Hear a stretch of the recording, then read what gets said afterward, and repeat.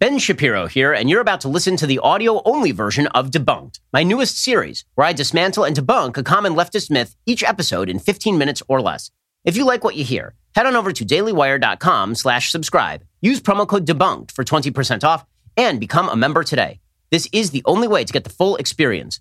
The show has a documentary feel with amazing visuals to help guide you through a plethora of stats and facts. And you can binge the entire first season right now on the Daily Wire. Go to dailywire.com/subscribe and use promo code DEBUNKED for 20% off.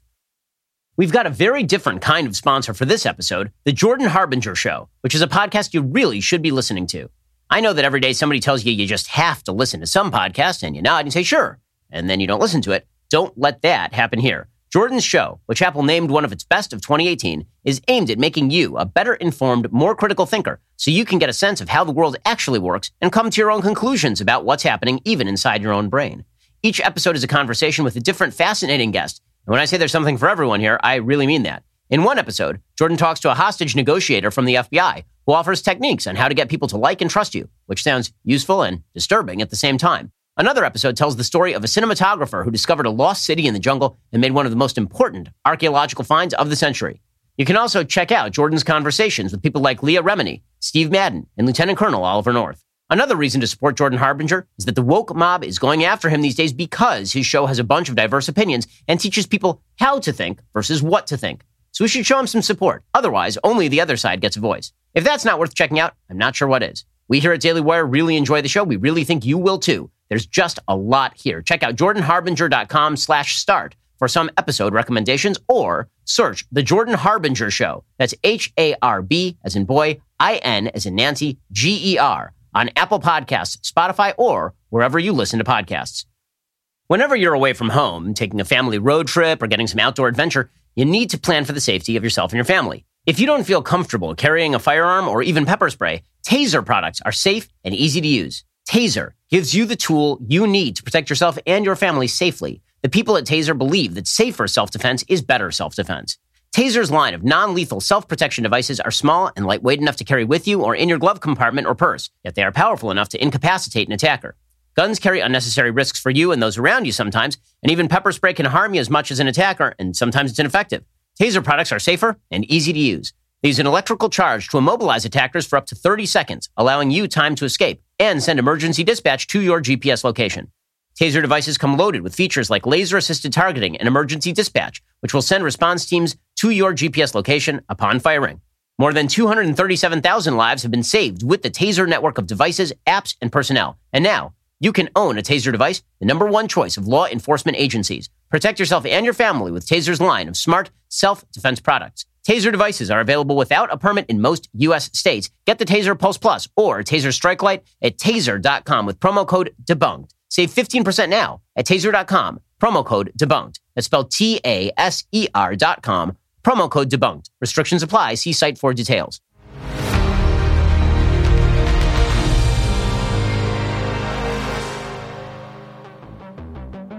We're going to begin with what's being called Climate Day over at the White House. This is Climate Day here at the White House. Let me get to it. Today is Climate Day at the White House. You've heard that climate change is going to put an end to all life on Earth, that it puts civilization in existential peril. In 5 years, scientists predict we will have the first ice-free Arctic summer. That exposes more ocean to sunlight. Ocean is dark. The stakes on climate change couldn't be any higher than they are right now. That if we don't take drastic action, hundreds of millions, perhaps even billions of human beings are going to die. In my view, we've already waited too long to deal with this climate crisis. We can't wait any longer. These are lies. Let's begin with what climate change is. According to William Nordhaus, the Nobel Prize-winning economist, quote, the ultimate source of global warming is the burning of fossil or carbon-based fuels, such as coal, oil, and natural gas, which leads to emissions of carbon dioxide, CO2. These greenhouse gases accumulate in the atmosphere, where they result in feedback loops that increase global temperatures. Increased global temperatures have a variety of follow-on effects, ranging from rising sea levels to storm frequency to ocean acidification. Possible impacts. Well, there's serious debate over how much the world will warm over the course of the next century. The Intergovernmental Panel on Climate Change estimates that the global climate will warm somewhere between 2 degrees Celsius and 4 degrees Celsius above the mean temperature during the 1850 to 1900 period. That's a pretty large range. There's also significant uncertainty about sensitivity of the climate to carbon emissions. As NASA Goddard Institute of Space Studies Director Gavin Schmidt explains, climate sensitivity has, quote, quite a wide uncertain range, and that has big implications for how serious human-made climate change will be. There's wide uncertainty about the impact with regard to climate change. Will human beings be able to adapt? How many, quote-unquote, shock events will occur?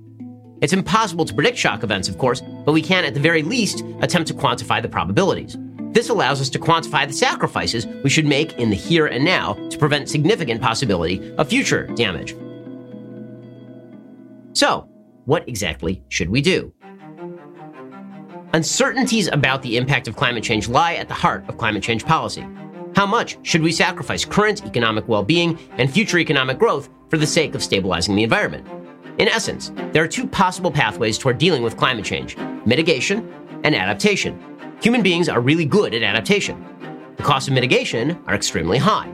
Nordhaus, for example, has suggested that people ought to accept that a certain amount of global warming is baked into the cake, and that we're going to be able to adapt to it, but that we ought to work on curbing global warming outside of that range.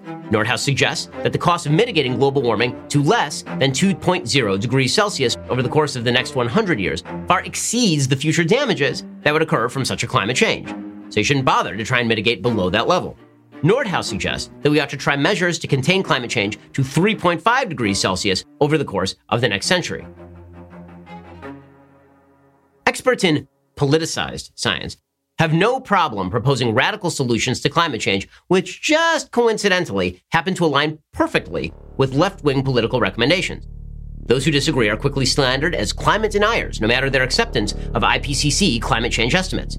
We don't have time for a meeting of the Flat Earth Society. Greta, how are you? I'm good. It is very good to see you again. Very good to see you. Thank you so much for stopping by to say hello. Thank you for having me. Of course. Well, you're changing the world, so we're very excited to have you.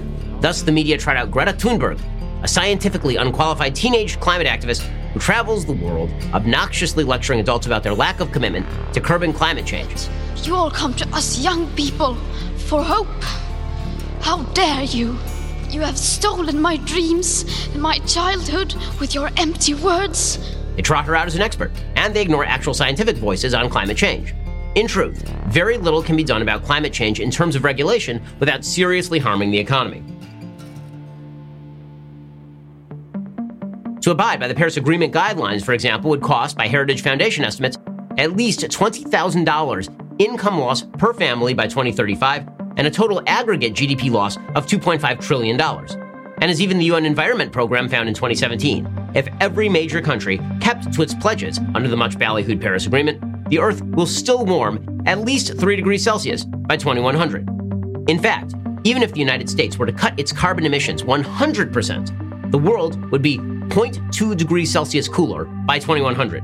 To reach net zero carbon emissions worldwide by 2050 via Representative Alexandria Ocasio-Cortez's infamous Green New Deal would cost the typical family of four $8,000 every single year.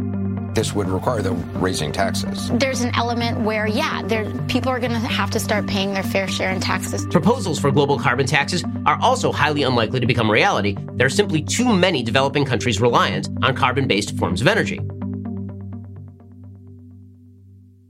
So, what exactly should we do?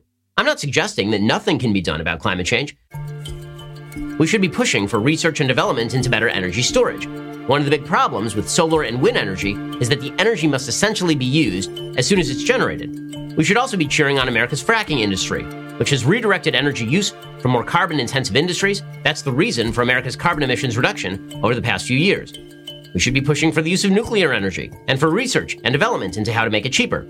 As Bjorn Lomborg, former director of Danish government's Environmental Assessment Institute, writes, nuclear energy doesn't emit carbon dioxide. Perhaps surprisingly, nuclear energy is also very safe. We could also invest R&D dollars into carbon-sucking technologies, machines capable of sucking carbon emissions from the air. Then there's adaptation.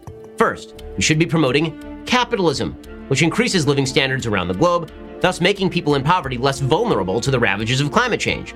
You aren't all that worried about climate change personally because you probably live in a globally wealthy area with access to resources. Making everybody more wealthy means more ability to withstand the risks of climate change. We should also be investing in adaptive measures like seawalls and artificial nourishment, essentially adding sand to beaches, and we should be looking at new technologies like geoengineering, which can actually change the climate itself.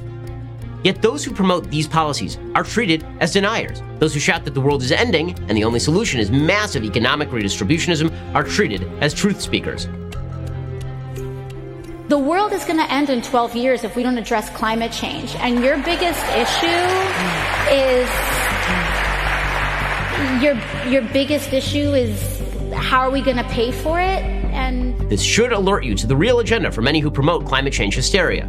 Remaking the global economy, not preventing or mitigating the effects of climate change. So this issue is not just about our climate. These are not different problems. These are all part of the same problem.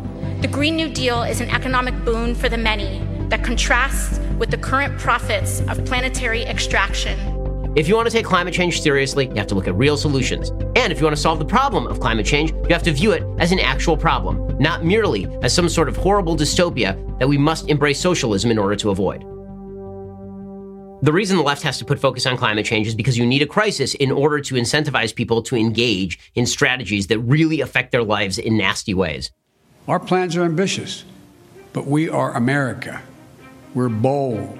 A mistake that many on the right make is to simply say that they don't believe that global warming is happening at all. The truth is, global warming is happening. We're not sure exactly to what extent, and because of that uncertainty, it makes zero sense to spend trillions and trillions and trillions of dollars mitigating a problem that may not be nearly as severe as the left suggests it is, especially when those trillions of dollars are spent in pursuit of actual policies that may not mitigate climate change in the first place.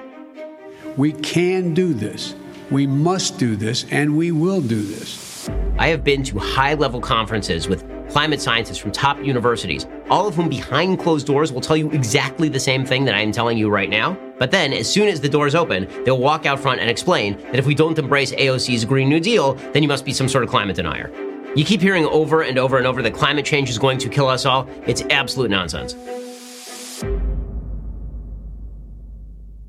If you enjoyed that audio-only version of Debunked, you will love the video version. And this episode is just the tip of the iceberg. Get the entire first season available right now exclusively at the Daily Wire. The show looks fantastic, has a documentary feel, there are some amazing visuals. Plus, you can get my show notes with links and resources to all of the data used all in one place when you're a member. Become a member today. Go to dailywire.com/subscribe and use promo code DEBUNKED for 20% off.